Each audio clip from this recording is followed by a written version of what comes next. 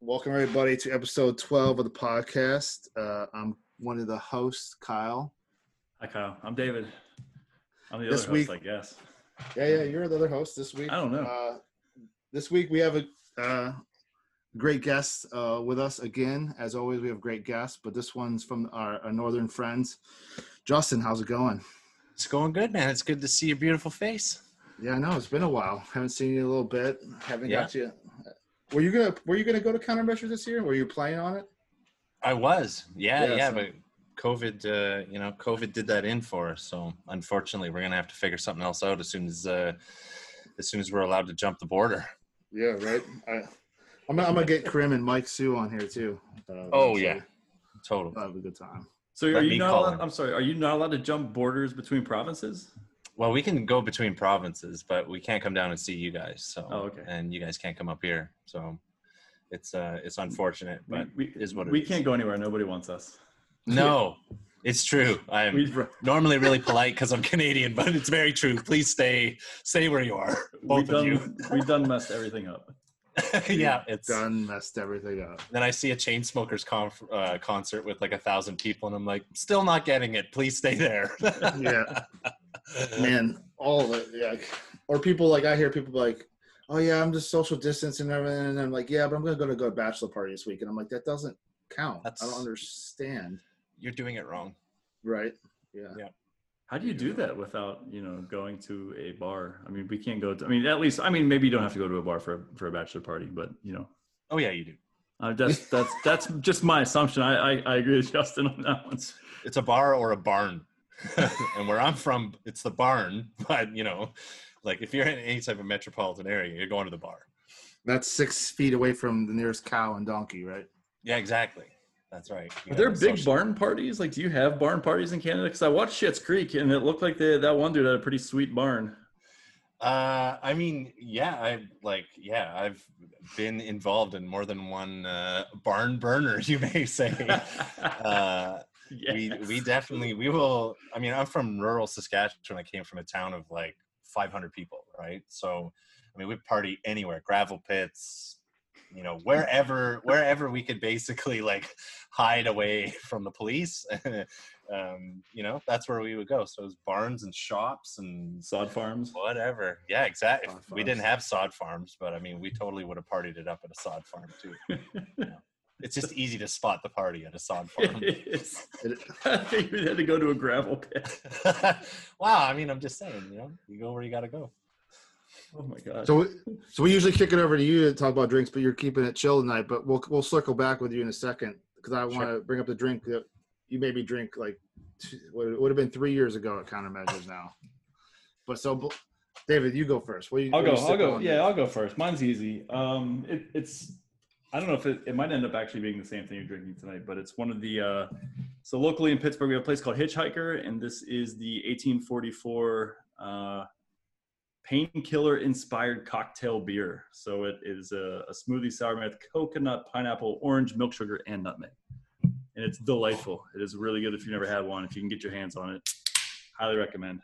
That sounds amazing. One of my favorites. They only brew it once a year maybe, and I think COVID kind of pushed it back this year. But Good Lord. a little late. Usually it's pre-summer, but we're good to go. Nice. So I went out and bought a case of it. You can't not buy a case of it. You have to buy a case of it. Yeah. Can't drink. Oh, geez. What are you drinking out of? High though? pour. So this is this is a That's right. quarantine life. Oh, yeah. Snoopy getting drunk with Woodstock on his doghouse, courtesy of Miguel Dreddy at Dreddy Customs. You can find them on Facebook or Instagram.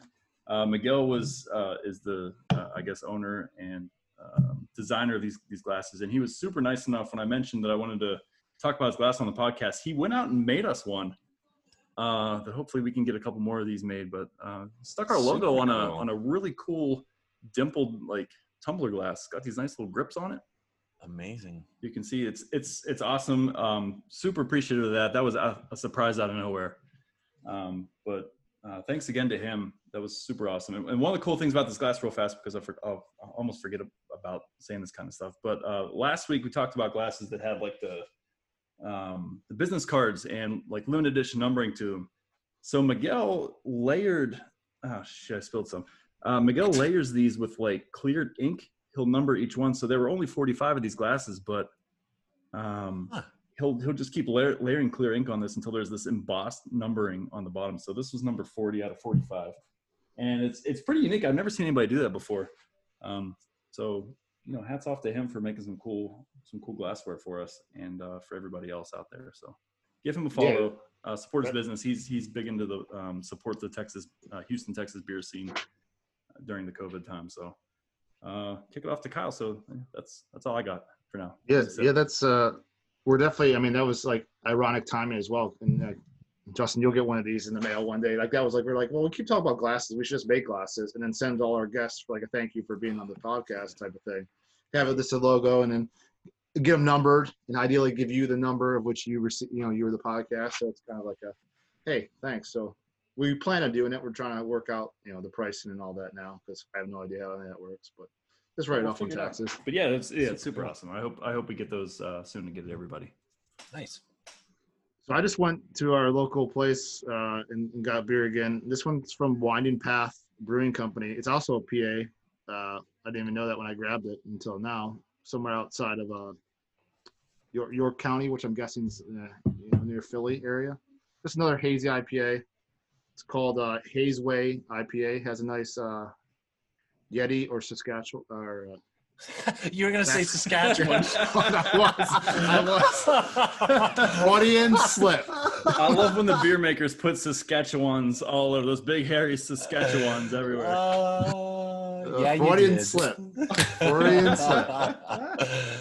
Oh man. So I'm drinking. Since I got into the glass thing, I got this one recently. This is a from Pour Character. It's Pour.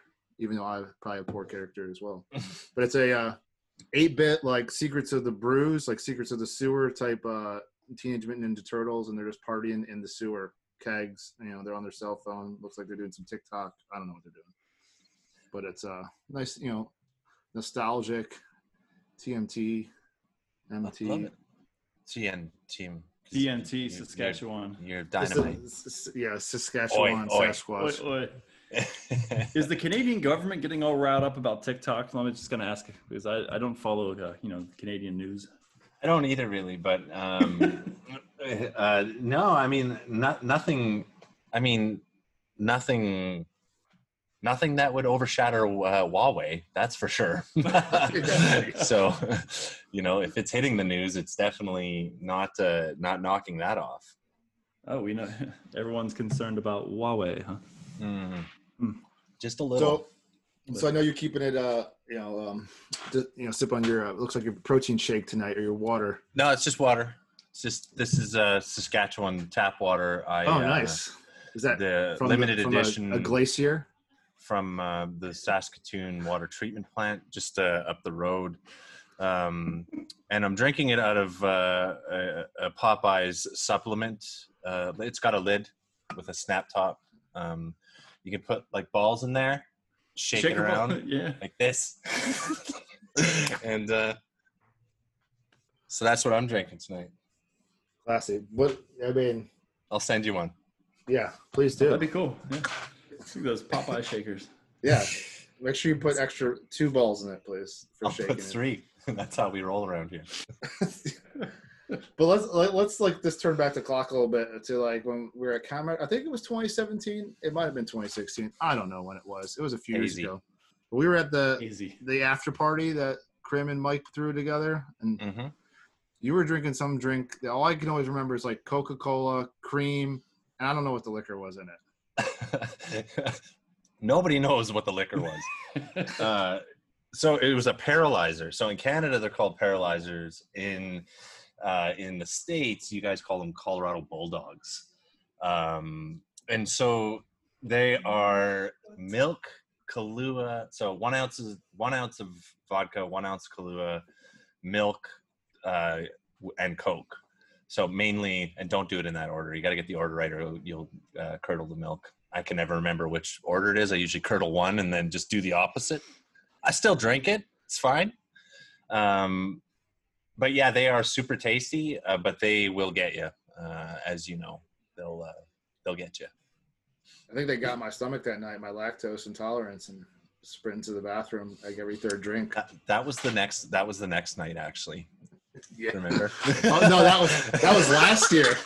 Oh, That was last. No, not last year, because I wasn't there last year. It was Sorry, 2 years ago. Because my brother, who's a physician who now moved to not far from me, he asks, "How's that guy who had the Yeah. had the So we might GI as well talk- problems?" So we're at Miles so fine. I'll spill the beans.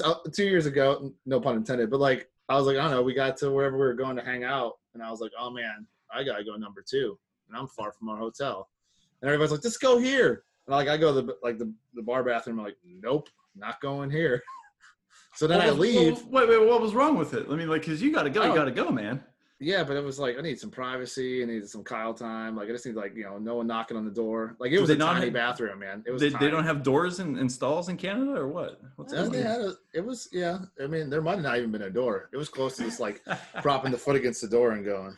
I think I eventually just held out and it went away, but it was definitely like a 30-minute sweat fest going on. Oh, dude, you should have seen the bead he was cutting. It was awesome. It was just like pouring off of him. It was amazing. I'm like, dude, just shit your pants. It's fine. No one I've will done ever that mention. once or twice before. No one will ever mention it ever again. Trust me.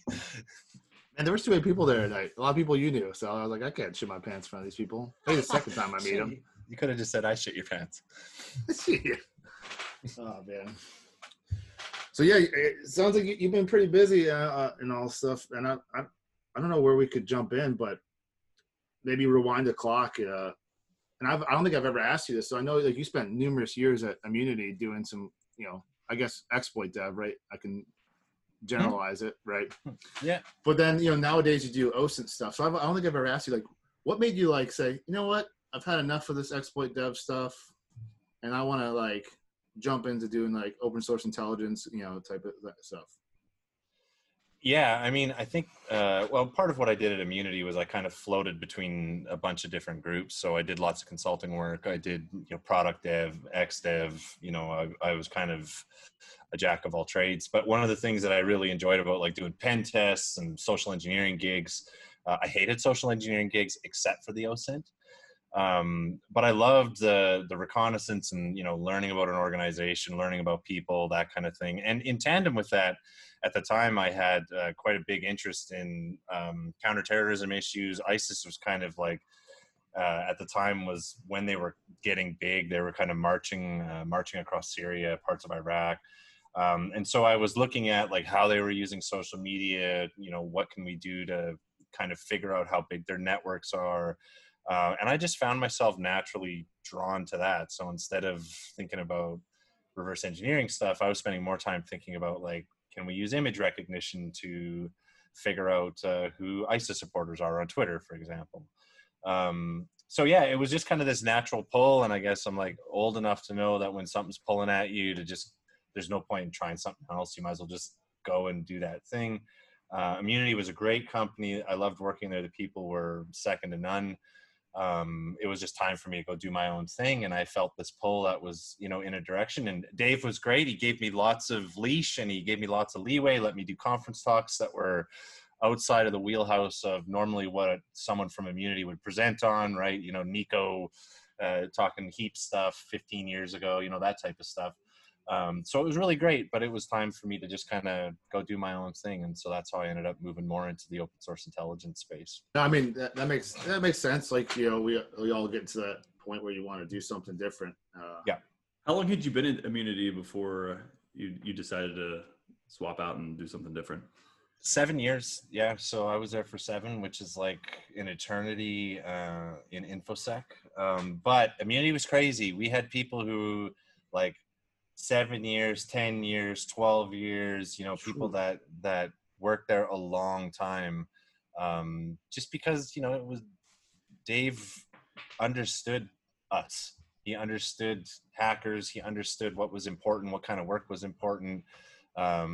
And we all really enjoyed each other. There was no ego. There was no room for ego at Immunity.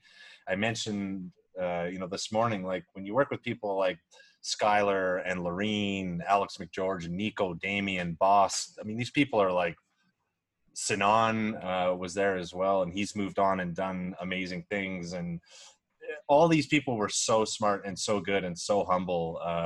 It was really rare to find all of that in a team. That's a heck of a list too. You just rattled off some pretty and I'm probably missing like 10 people. Right? Pretty important people you can call your colleagues, right? That's just crazy. That's a very wow. That's I was the dumb guy, there for comedy relief. Trust me. Like that says a lot. Like I think we all want that in that job we have, and I'm not going to say I have it currently, right? Where I look at everybody like that, and you're like, man, I work with an awesome bunch of people. Now I work with awesome bunch of people that are really smart minds, but I don't call them friends. They're more just people I work with, right? I also think a big thing that we've talked about a couple times that you just like drilled home again is having a boss or having a leader that like understands everybody personalities, but also understands like the type of work people like to do and the type of work you need to get to do. Obviously, you got to keep the lights on and pay the bills, but still like give you work that you're excited and passionate about and stuff like that. Yeah, exactly. And I mean, you didn't always get to do that, right? I mean, it wasn't like Dave wasn't running a business, right? And they exited, they sold, but he did, no leader's perfect, but he did, try to make sure that people were working on stuff. And again, it wasn't necessarily every day that you got a chance to, but he did try to make sure that you were, able to take some air and go after stuff that you really wanted to go after. And there was no shortage of challenge. That is for sure. There was never, you rarely got like, here's something easy. It was always we worked on tricky stuff and I could still hear Dave in the back of my mind saying, is it done yet? Is it done yet? Is it done yet? Clicky, clicky, Justin, clicky, clicky, which means like, I want to click a button and get a shell off that thing you're working on. Clicky, clicky. That's right. Push button, get candy. Yeah, exactly. So, but it wasn't, it was my first and last InfoSec job. That's it. That's the only job I worked. That's it. I worked at a startup before that in QA and was kind of like meddling with security work. I got hired by Immunity and very much like had this, 80-degree learning curve that I had to go through to just feel like I belonged. But to have all those people mentor you and like, it was just incredible. So I stayed there for 7 years and that's it. That was the one cybersecurity job that I worked. I kind of went straight at the top and was like, that's it. I don't know what else, there's amazing people everywhere. Don't get me wrong. But to me, the work that I was interested in, they were, if not the best in the world at it. So did they give you latitude? Did Dave give you latitude to work on Gray Hat Python back then? Or was that something that he kind of pushed on you to get finished and put out there, or was that an interest of yours? Yeah, I mean, when I did Gray Hat, Dave was actually my technical reviewer on it. So no, there was not too shabby.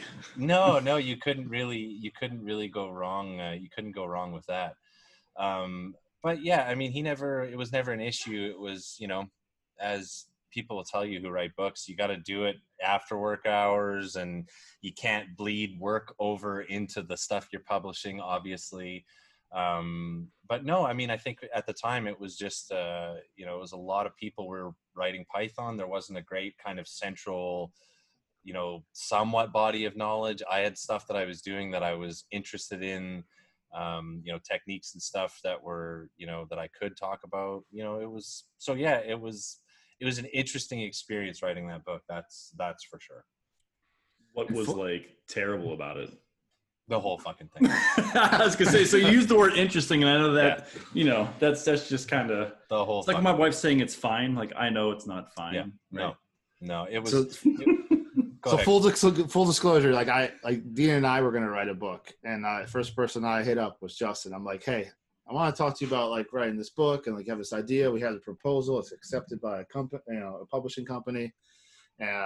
What do you think? And then the first words, I think I still have it written down. I took notes that day. We had that conversation. I still have it in a book somewhere. He's like, writing a book is like running a marathon when you don't run. And I was like, and it was sound advice. And, long story short, the decided not to write the book because for many reasons. But it was like just doing the few chapters we did was. You thought you'd be excited about doing it, and it was like he's like, you got to put out 20 minutes a day at minimum and write and just putting things down. And like you think about let's be able to do like 10 push-ups in the morning, like doing 20 minutes a day writing was like sometimes miserable. Oh, always miserable. Yeah. But I mean, I'm sorry, are those like quotas per day that you have to send to your publisher, or is that just like you being like, I work out for so many minutes a day, like got to get the books done, chapter per day, 10 pages per day, like just set yourself a goal that's attainable. Yeah, exactly. So for me, it wasn't, No Starch Press is not like most publishers. So they're awesome to write for, but they will squeeze quality out of you. And, in terms of timelines and stuff, that was never really much of an issue. It was more, the advice was that if you, much like working out, right? So if you get in that habit of doing it at the same time every day, and you have those trigger points, like for me this morning, I was exhausted. I had like 2 podcasts to do, all this stuff, right? And I'm like, I'm not fucking working out. Like, but once you put your shoes on, your body's like, we're working out, and you're okay.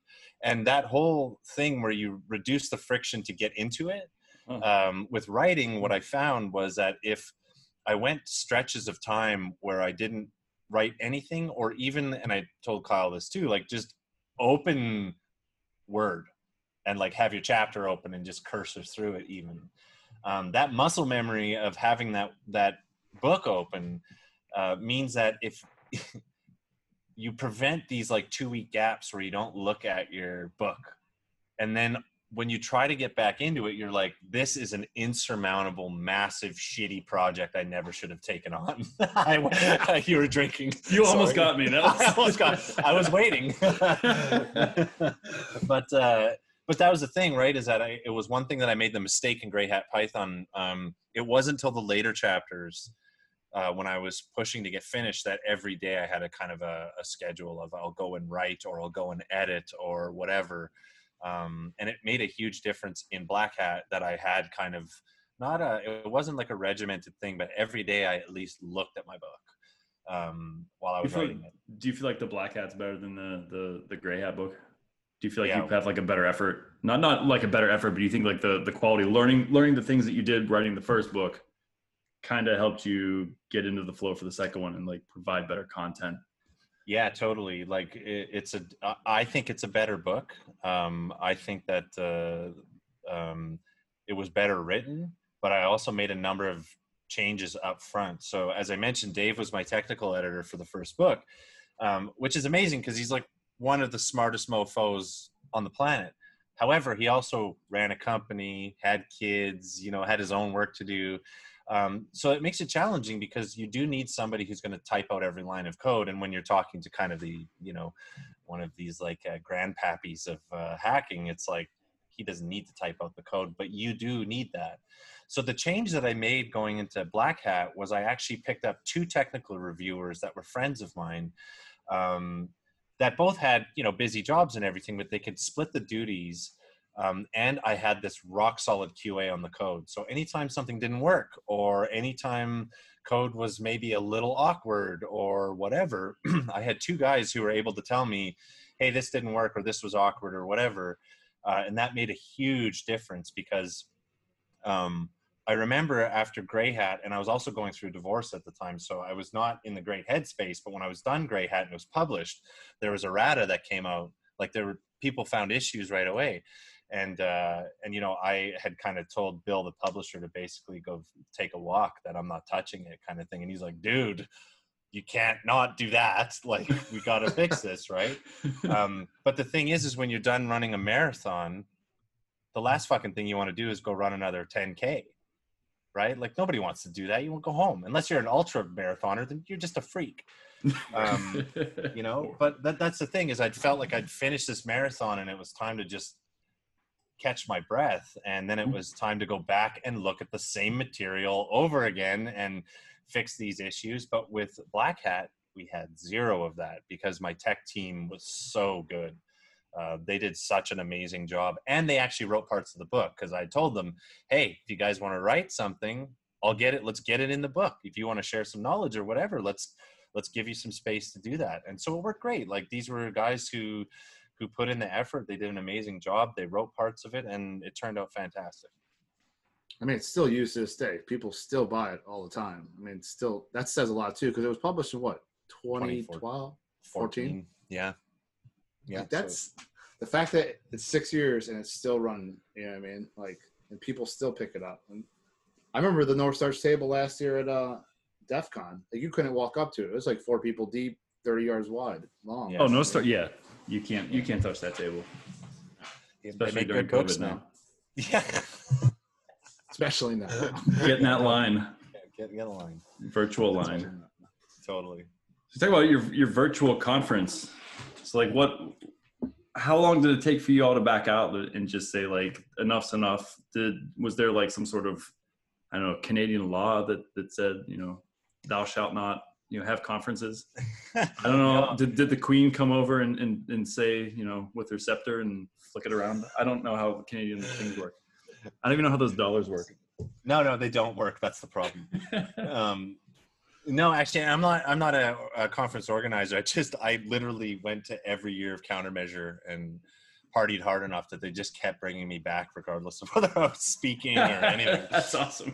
Yeah. So I had this permanent kind of season tickets to Countermeasure. But I think that, like, for most of us, like, I was at a law enforcement conference in March, and it was right when stuff had started to hit, and things were getting locked down. And I remember, like, it was, they were shutting down airports and all that stuff. And, I got home and immediately was told I had to quarantine for 14 days, which, isn't a huge deal for me.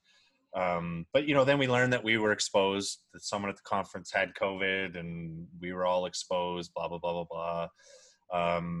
So, it's like one of those things where I think, like, up here, we're, if you take for example, if you take Toronto, which is like 6 million people, the GTA is about 6 million people. Last week there was like 25 cases, right? So we're not fucking around up here, but people are still doing stupid shit. Don't get me wrong.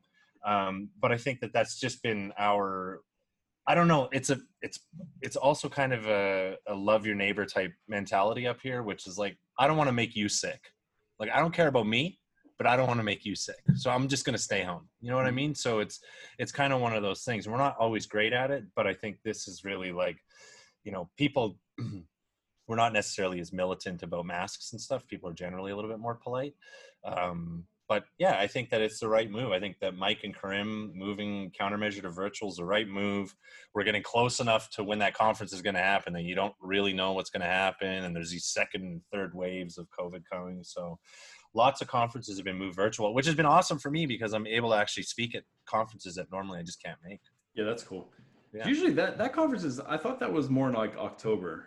Or like the October timeframe. And I see it's like in September this year. So they bumped it up this year to September, right?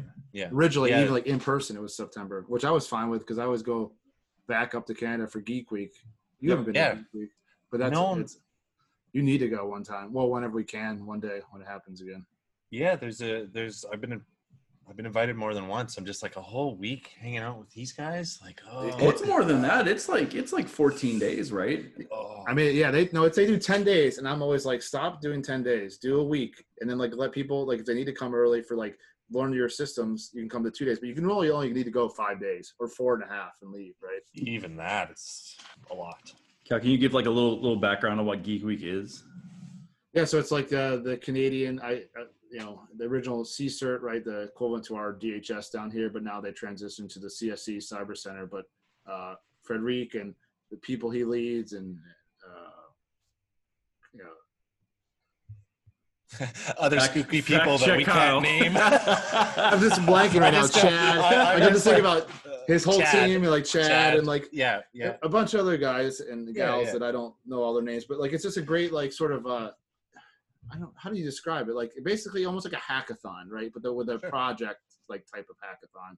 There's different groups doing different things from, IoT to specific malware. Like I've met some great folks from like Norway up that way that have come over from Germany, You know, so it's not just like Canada and United States. It's like, you know, they still get, you know, I think they had like 12 countries represented the last fall. So that's Wow. pretty significant, you know, the Mhm. growth of it. But it's a think fun one of the- event. And it's in Ottawa, and I love Ottawa, you know. Me Like, too. I really do. As a, you know, as someone from the States to say, I say it every time. Like, it's a great place if you've never been to. I've never been to Montreal, right? I always say that too. But if you've never been to Europe, it definitely has a European feel to me as an American, like that sort of old school feel. And then there's a lot of fun, like cool stuff to do. Food's good. People are super nice all the time, no matter where you go. So I know, but anybody who lives in Ottawa always says that it's like the town that fun forgot. And I'm like, I don't know about y'all, but every time I come to Ottawa, I have a lot of fun. So Yeah. I don't know what's going on, and it's a beautiful city. It's a great place. Oh, it's gorgeous. I love it. yeah, I would say every time I've gone, I've had a lot of fun. So I don't know that slogan at all. Maybe it's us, man. I don't know. It's got that feel to it where like people come in for work. Everyone like breathes, like the city like breathes in people, and then like no one wants to stick around at nighttime. It doesn't seem like there's like a Vancouver, like apartments everywhere, condos everywhere. There's just like a big city center or like a downtown like financial area, and then it's just like that's it. And then you have the bar section, and you know where that is, and that's really about it. There's that nice stretch too. What the hell is that called? That street that runs like that old like only walk street like east and west. I think it's I don't know what it's Kent or whatever. Yeah. That's a cool little spot too. I mean, there's a lot of nice little bars to hit up through there, and then the Oh, marketplace like is down awesome. in the Byward Market down there. Yeah, but Yeah, like Byron Market. yeah. Super Byron cool. Market is a great like little location. Yeah, I know. It's a great town, man. It's a lot of fun.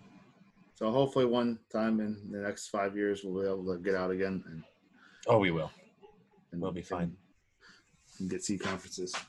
So can you talk a little more about like the OSINT stuff you're doing these days? I know like I still, you know, use anytime it's type of like, you know, let's go collect stuff on the web, your automated OSINT website, you know, that whole series you wrote on like the Tor and collecting Tor sites and scraping them and stuff like that. Like that still works. You know, I actually had it going, I think like 7 months ago. Really? You scraping, Kyle? It's great. Yeah, but eventually I never had like a follow on to like, what the hell do I do with all this stuff? Like the idea was to find like, it was like, this is cool. I got it to work. Cause like, you know, you had to mess with Go and get the updated Go version to work. Mm-hmm. Or, you Onion know, like, scan. Yeah. The Onion scan. That was Yeah. cool tool. Also written by a Canadian. Sarah's Yep. Canadian. Yeah. Is she Canadian? Okay. Yep. Yeah. She's, yeah. That's still cool. Tool still works. Yeah. And like, but she hasn't put much. I don't think like last time I checked, she wasn't like updating it. So maybe someone's forked it and made it differently. But it's still, you don't need to do much besides what it was doing. Plus whatever that wrapper you wrote around it was like, click play and go. Yeah, exactly. Clicky, man. Clicky, get candy. Yeah, that's right. That's right. And I haven't actually blogged. I haven't blogged in a number of years actually on that site.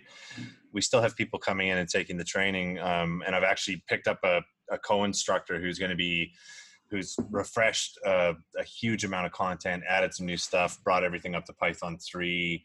So she's going to be getting introduced to the world very soon. You know her as well. Okay. So I can't whisper into the mic without the whole internet hearing who it is. So Kyle, I mean, I can always cut it out, right? I thought you were leaning forward. We're on the other side of computers. You want him to It doesn't whisper work it like into the that. microphone. whisper into my ear. Put your ear right up.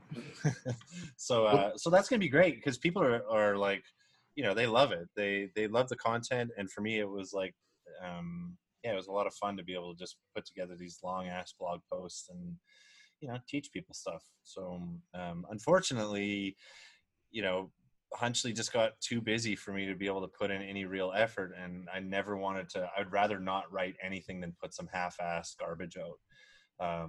So that's always been like, you know, if you see dead gaps in my blogs or writing or whatever, a lot of it is just because I just don't have the time to or the energy, or it's not pulling on me hard enough to put some real effort into doing something, and I don't want to put out garbage. Can you talk to Hunchley a little bit? Yeah, I know what it is. Yeah. No, sure. Yeah, Hunchley is like it's a tool that plugs into Chromium-based browsers, so that when you're out doing research, if you're hunting around on VT, if you're on Risk IQ, whatever, Googling dark web stuff, What it does is do full content captures of every page that you view, timestamps, hashes, and stores, preserves them locally on your machine. So if you're looking at some, asshat that's roaming around on the dark web trying to sell stuff, and then all of his posts disappear, you always have a copy of whatever you saw on that day. Oh, that's nice. Yeah, so people use it, primarily it's law enforcement use it because they have an absolute need for documentation, but there's lots of threat hunters, IR folks, you name it, who use it, journalists. So yeah, it's quite useful, if nothing else, just for the preservation piece. Yeah, a lot of that stuff ends up disappearing. Like, that's not even just like weirdos on the dark web. Like, you'll see like tweets. Yep. Like your bot, like some bot follows you on Twitter, and then all of a sudden it disappears. Like, it likes all your posts. Yep. And then it's gone. Totally. Yeah, exactly. And that's exactly where the tool came from. Was I shot myself in the foot not preserving something, and I was like, well, I don't ever want to fucking feel like that ever again. So I'm going to build something to solve this problem for me. Turns out there's other people who had the problem. So I was literally like installing Python and flipping people's browsers into developer only mode and installing this extension and stuff. And it was crazy. And then I was like, maybe I should make this into a product. So I did that. It was awful. Hunchly 1 was terrible. It was slow. It was all written in compiled Python. It had like an embedded web server for the dashboard. It was horrifying, but it was more of an MVP that just kind of took too long, and just grew legs, and I didn't pick up on it fast enough. So, yeah, the newer version we released a few years ago is much better, and it constantly improving. We have a new release coming out next week or so. So yeah, awesome. It's good. Thanks. Yeah, So I know. Go ahead. No. Mine's a completely like off the wall question. I was gonna say, yeah. I mean, I know, like, I haven't used it explicitly, but like every now and then, I'm like, man, I should do that. And that, you're gonna hate the next statement, but I use Firefox mostly. That's so that's okay. probably why I haven't. But I know you gave me license for my students a couple years ago to use for like a hunt experiment. And I made them use it, and they liked it. Like, this is cool. Like, I could save all the stuff. I'm like, don't do anything you wouldn't want someone to do to you. Yeah, exactly. Right. And don't preserve that stuff like your personal banking and then submit it in an assignment. Oh my God. That might be a bad day. The internet is forever. Yeah. So are backups. Exactly. That's exactly it. Oh yeah. Yeah. So sorry, what was the off the wall question you're I was just going to ask, like, do you have like any strong feelings about Python 2 and Python 3? Like, do you super strong yeah. What do you like? I just think write code and whatever works. Like, the number of people that were all up in arms when Python 3 was coming, I was like, the world's not going to end. It's not even that different between the two. And honestly, there are lots of, I have lots of virtual envs set up, and a ton of them are still Python 2, because I'm like, I'm not rewriting this for 3. I'm not, making sure that some old ass library that's only, Python 2 compatible, that I'm going to have to screw around to make it. Like, screw it, just use 2. And often people are like, well, what about there's not going to be security patches? I'm like, what are you running your code against exactly? Like, you're scraping web pages. Like, what do you anticipate? Now, that's not saying that there can't be problems in parsers and whatever else, but, I'm like, it was so weird to watch for me. Like, I was just like, oh my God, everybody please just get over yourselves. There are far better problems that we can argue about than I 2 versus 3.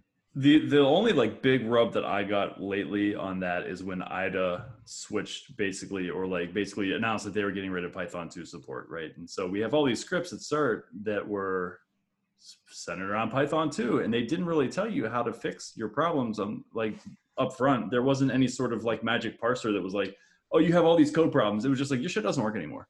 Yeah. And you need to go use Google and figure out how to fix it. So yeah. See, like, other than that, like you, I don't care. I don't care. Just tell me. I still write in tell me how to get my Python, too. job. Yeah, dude. I think I had someone last year was it last year I spoke? Whenever I spoke last at Countermeasures, he's like, I was introducing some code I wrote that's on GitHub, and I remember someone came up to me like, that's pretty sweet code, but until you updated Python 3, I'm not going to use it. I'm like, and you should have just slapped him. You should have just slapped him right then and there. I remember who it was, and I won't put them on blast. But you gotta. It's too late. I was just like, I was just like, you know what? Then don't use it. Like, I don't need you to use it. Like, it's out on GitHub. So, like, if you want to port it to Python 3 yourself, that's fine. And this is when, like, I think this might have been 2 years ago. So Python 3 was just coming up and, like, it was going to be, like, the end of life for 2, right? But, like, this shit works for 2.7. I'm still writing 2.7. You know, I think the only thing I do for Python 3 is, like, print statements. Like, I try to make those a function. But beyond that, I'm like, this shit works. Yeah, Like, I mean, it's the analyst code approach, right? Analyst, I don't write production code. Like I'm not a software developer. I'm gonna write analyst code, and it works when I need it to work most of the time, 60% of the time, every time. Yep, exactly. I am so not a developer. Like that is just not. I am not good at it. I don't like it. I am very much exactly like you. It's like purpose-built, small, targeted stuff generally. But I mean, if we know anything about people in information security, is that if they have the opportunity to be pretentious, they will certainly take it. Oh yeah, we work in one of the most interesting fields and also the most pretentious fields out there. Mm-hmm. I mean, I'm sure, and I can't speak for other fields because I'm not in any other one. We're But I like how you going back to what you're saying. Like, so you don't think you do cybersecurity now, doing what you do? Like, I think it's very cybersecurity focused. It's a niche of cybersecurity these days. Yeah, I don't know, man. It's weird. Like where I spend a lot of my consulting time now is working with hedge funds in the States, doing really interesting projects that actually do involve like reverse engineering and data analysis and far more of the actual skill set that I used when I was doing, doing work at Immunity and later doing contracting. But it's funny because I guess for me, how I identify my what are you pouring there? Oh, he's on mute now. He muted himself so he can pour a beer. So he's probably burping too. or something else. I unmuted myself. I'm pouring another beer. Yeah, that's good. That's good. Been thirsty. But that's the funny thing is, like, for me, I only felt like I was in cybersecurity on the offensive side. So it like doing this very specific, like pointy tip of the spear stuff. So now I'm kind of like, I don't do that work. So I don't necessarily feel like I'm in that field anymore. Right. Even though I talk with IR and threat folks and, OffSec people all the time, doing the work through Hunchly and other stuff. I think I have one foot still in it. But definitely it's weird because I just don't self-identify as being part of the field anymore as much. And I'm getting old, man. Like, look at the gray going on here, dude. Dude, I've had gray for like 10 years. I know. Me too. At least you have hair. Yeah, I got hair. At least I got hair. I haven't had hair for like 16. So dang, man. Kyle sweated his all out with a diarrhea at Ottawa. Yeah, exactly. Right. It's literally melted his hair off. Where he lost it. It's that Ottawa air gets you. It's chilly. It's that canal water. I told you not to drink that. Water. Maybe next time I won't. What was that? I'm thinking of like Ottawa again. Like, what was that drink you had at Bayard with like they had like egg whipped in bourbon? I just want to talk about drinking again. I'm getting thirsty. Bourbon sour, where they take the egg white and like froth it up and then put that on top, so it's like really foamy on the top. I don't know. It was pretty good. Yeah, you have to gamble with salmonella poisoning, but hey, is that a poutine? Probably was. No, boys. No, that's. Oh no. I gotta send you these Canadian guys that talk about hockey all the time. Every time I hear it, the one guy sounds identical to you, Justin. Identical. Every time I hear it, I'm like, this is Justin. What? Like, if I close my eyes, I'm like, it's Justin. I never even played hockey. I can't even skate. You know? Don't say that too loud, man. Your friends are gonna hear. Your neighbors are gonna hear. People are like, "Oh yeah, you must have played hockey." I'm like, "No, actually, I played volleyball. That was my thing." They're like, "What?" Like, volleyball is actually quite big in Canada, believe it or not. It is. Beach volleyball or like indoor volleyball? Both, yeah, year round. All right, I blew my AC joint about a month ago, so I didn't get to. I'm gonna miss the beach season this year, but indoor starts in September, so hopefully I can get it past here by then. You could get some surgery. You get a little operation there. No surgery necessary so far. So hopefully I'll just keep grinding it out and get through therapy, and Little- Slamming all literally- those aces down. exactly, Bam! boom, exactly. Look, it looks like he played almost, right? Almost Breaking played. noses. I almost played. Breaking noses. I almost played. I've done that before. Yeah. Way to go, fucker.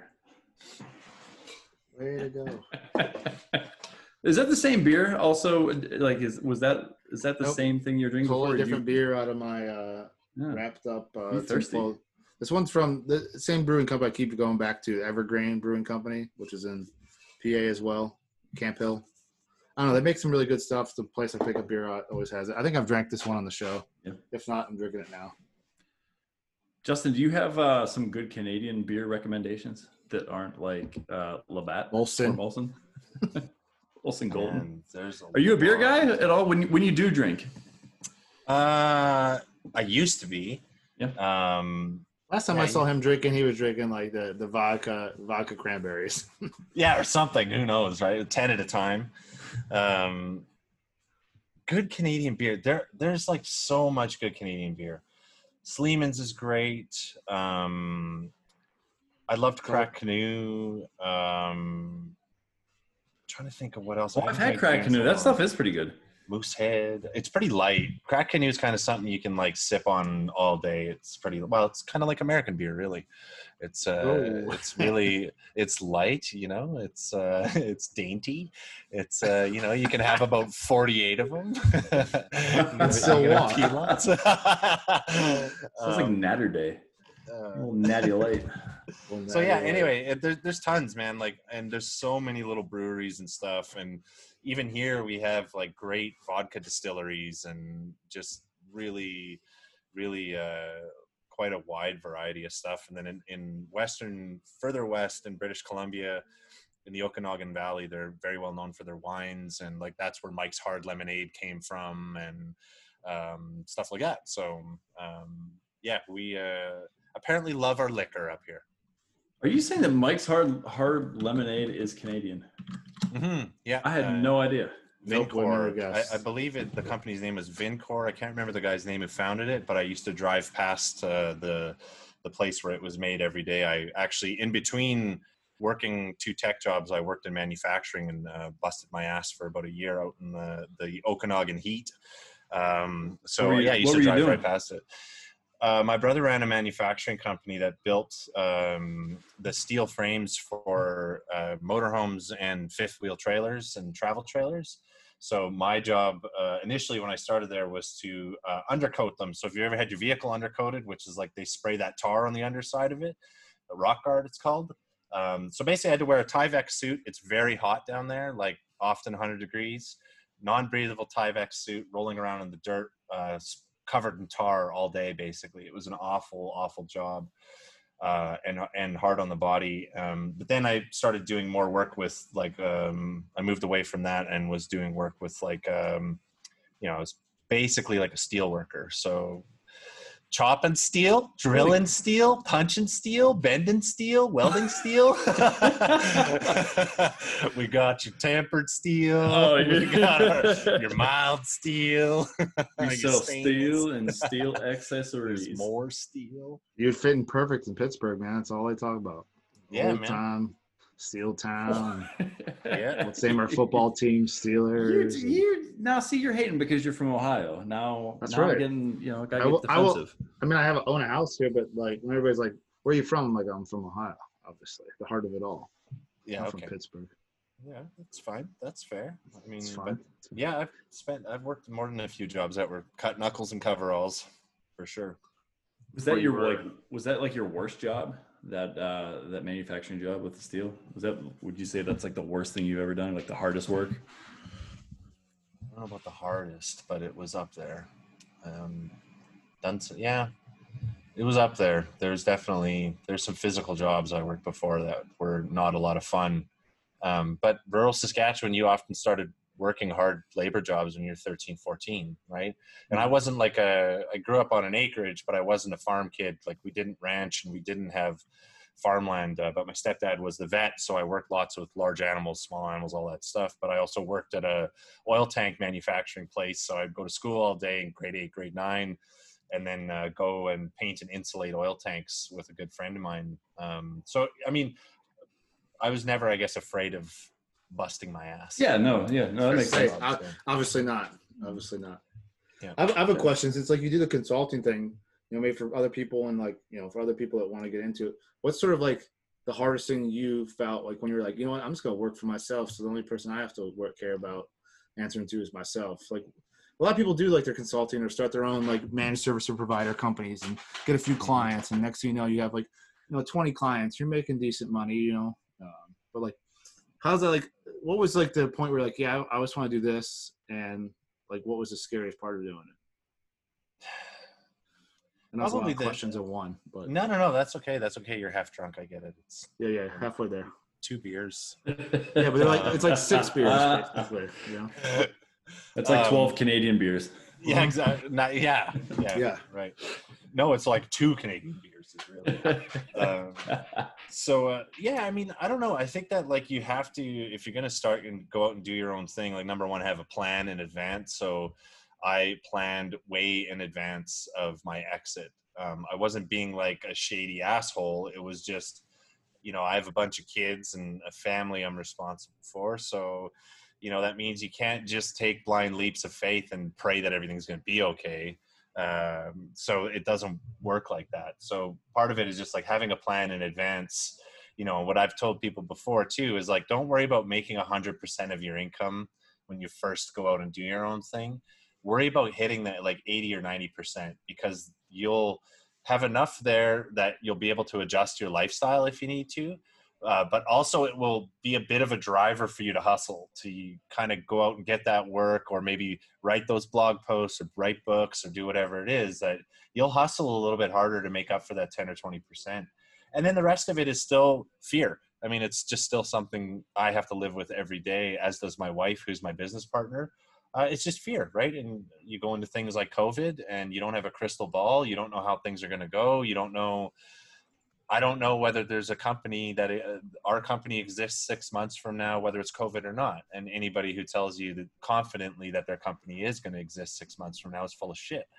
The world doesn't work like that. The world, will slam you with black swan events, or, I've made mistakes, strategic mistakes in the business before that cost us dearly. That you then have to, instead of just maintaining and running things, you're actually having to dig your way out. And that can be stressful, because there are definitely moments where you think, when I just worked a fucking 9 to 5, I didn't have to worry about this. I just went to bed and got up and did my thing and stopped, and that was it. So, you have to have some tolerance for a little bit of stress and a little bit of fear. And, you have to just be willing to do that. But, it doesn't require 15 hours a day working like a maniac, because I don't do that, right? I play music, I play volleyball, I work out, I've got kids and a wife, and I play video games with my redneck buddies every week, at least once a week. We still do that. We hook up online and play together, and like that's the thing that keeps the business alive, is the fact that there's a lot of balance involved, not just being a workaholic, right? Yeah, I think that's just to chime in on that. Like, I think I found that a lot. Like when I got back into martial arts, specifically jiu-jitsu last year, that like mentally, it's improved me as not only to my work, but also like because you can clear your mind. It's like a mental thing. It's something else besides work that you're challenging yourself at. It also makes me a better human and a better husband and things like that. I was a shit fuck before this. A year ago, I know I was. You know what I mean? I was. And like looking back, I was like, oh man, I was. Like I'm, lucky she married me still, right? Like that type of stuff. When I look back and put it all out there, but like the fact that like I can say that and like this has improved me that much that like that I need these other things besides grinding all day in front of the monitor, right? You need to be able to separate it. Otherwise, you're going to burn out hard. Like I've had soft burnouts, right, over the last few years, but like otherwise it'll burn out hard, and hopefully you have a good support system around you to recover from that. You want to make sure you do. Yeah. And honestly, like, and I tell men this all the time, get a fucking therapist. Seriously. Like, it's something that men don't like talking about, especially men in tech. They don't like talking about it. I'm like, dude, there's not a person I've met in my life that can't benefit from therapy. And that doesn't mean you've survived trauma. It doesn't mean that you're weak. It doesn't mean that, you're less than anybody else. having an outside person who lives completely outside of your social and business bubble give you perspective on the things that you're going through, either in business or in your marriage or professionally, or maybe you're having a creative crisis or whatever it is. It's such an important tool. And like for dudes, you can say all day long, like, bro, just work out, you'll feel so much better. And that's something that we can mentally equate with like, yeah, bro, like, let's just stack some plates. And it's like, yeah, but like, why is it so difficult when someone says, dude, you should just go get a therapist, it's awesome? They're like, whoa. It's like, well, it's no different than working out, man. It's just a different, you're literally exercising in a different way. And it is just as uncomfortable. If you're working out and it's not uncomfortable and you're not doing it right, It's not working out. It's not working out. That doesn't mean you have to kill yourself, but you're not doing it right. And much the same thing with therapy, man. Nobody looks forward to it, but you grind through it. You get through the other side and you're like, I learned some stuff about myself, which is exactly like working out. You learn where your limits are. You learn like when you're going to push yourself and all of those things. And, you know, such a huge thing for anybody. I recommend to like literally everybody I meet. I'm like, everybody should have a therapist, man. But having all those things together, you know, like just overall between like having sports to play or martial arts or whatever, or working out and therapy and whatever it is, having outlets. For me, often people ask me, well, you must work insane hours. I'm like, no, dude, I work like 6 to 10 a day. Right. And there are days where I put in 6-8 hours and I look across my desk at my guitar and I'm like, done working for today. That's it. Right. And I don't feel guilty about it. And the reason why I can get away with that is because, you know, I do all these other things to make sure that when I hit my desk at 9 a.m., it's like focused, on time, on schedule, disciplined work. And I pound through it and I ignore people all the time. And well, you know this, Kyle, sometimes it takes hours to get a text message back, you know, but that's the thing, is that you can do 16 hours of work in 6 or 10. Right? It's not like impossible, and it's not like some bullshit 4-hour work week Tim Ferriss thing. It's like the truth. If you literally manage yourself and take care of yourself, you can pump out. In my field, it doesn't work the same if you're in an ops center or somewhere else where you kind of have coverage and other issues you got to deal with, right? Like my thing doesn't apply to everyone, but what I can say is that, you know, even your 8 to 12 in an ops center, you know, will be much better if you've balanced everything off properly. Yep. Yeah. Totally. That is all awesome advice. And I have like no other questions because I really just enjoyed listening to you just go.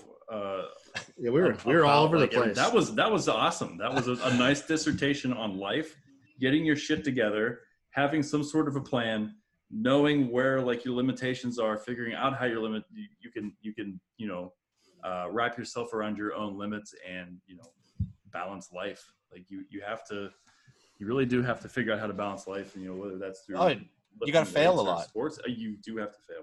Yeah. That's the only way to do it, man.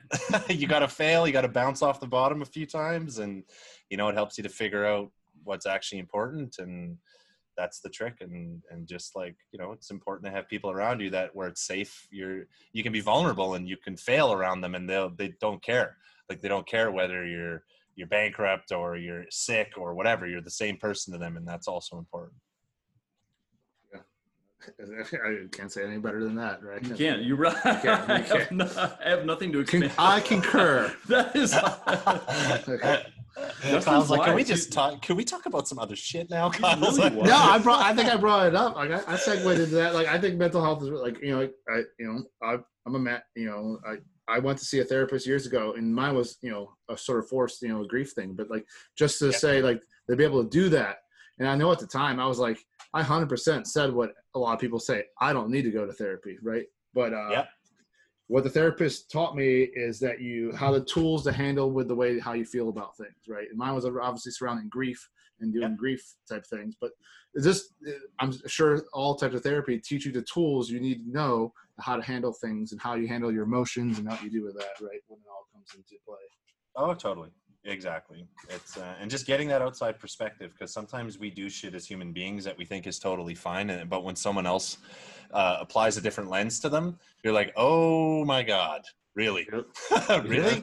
That's me doing that? The Damn. non-biased approach. Yeah. So I think it's really good, right? I think it's important, and I just don't think enough dudes talk about it. I don't know how many times, like, I can talk to dudes about a bazillion different things. You talk about therapy or mental health, and they're just like, oh God. They get so uncomfortable, and I think we got to change that. Those of us dudes who are comfortable about talking about it got to make sure we're like telling other people and making other people feel comfortable, because we got a major masculinity problem going on that it doesn't seem to be solved anytime soon. So You'll see oh man, what day is it? Sometime usually in, like, I know it's just during hockey season, but you'll see the Bell Let's Talk hashtag float around on Twitter, and I think that's like one of the best days that I see for people that are able to open up. And it's coming from America, like, you see that's a Canadian company talking, saying, let's put those things out there. And then, like, the hockey writers that I follow will post things and some very inspirational stories about that. But Totally. I don't know when that day is, but that's definitely one of the most noticeable days of the year where people kind of open up and try to get some conversation going. Yeah, and it's been a great movement, right? Like, and it's centered around hockey, but it kind of spilled out into everywhere else, where you see, like, football players talking about depression or post-injury depression, post-concussion syndrome, stuff that dudes just didn't talk about before, and now they're feeling comfortable talking about it. And I think it's important. And I think when you have organizations like Bell and athletes who can lead the charge, it kind of it builds a bridge for other people to feel comfortable. Yeah, I think Kevin Love, who won the SB, like the the big SB that they win every year. I forget what it's called. The Ricky V or something like that. Kevin Love won it this year, and it was because of his effort to put forth that mental health in sports is important and Totally. be able to talk about it outly. It was the Arthur Ashe Courage Award. There you go. Yes, the Arthur Ashe Courage Award. Nice. So just to highlight that. But definitely important. Justin, I appreciate your time. I'd like to respect everybody's time as it gets close to that hour mark or whatever. But anyways, we always like to say how people get a hold of you. I know, like, you're a big Twitter person. I'm assuming you're going to say your Twitter, and I'll put that in the show notes, obviously. Cool. Right? Yeah, man. Twitter's great. I'll put Hutchley in there too, because I think that's a great tool. Thanks. But again, thank you very much, Justin, for coming on. I appreciate it. Hopefully we can see each other soon. Yes. Hang out again in real world. Yeah, exactly. IRL. No, thank you guys very much for having me. I really appreciate it. I'm glad we covered topics that are non-traditional topics. It's always really nice to have the leeway to do that. Yeah, it's always nice to touch about people's careers, but let's talk about things that you like to talk about. Sure. Exactly. Totally. Well, as we like to always close, thanks everybody, and stay thirsty. For those that are out there drinking their water bottles. Popeye water bottle thirst. Thursday. Thanks everybody. What a man.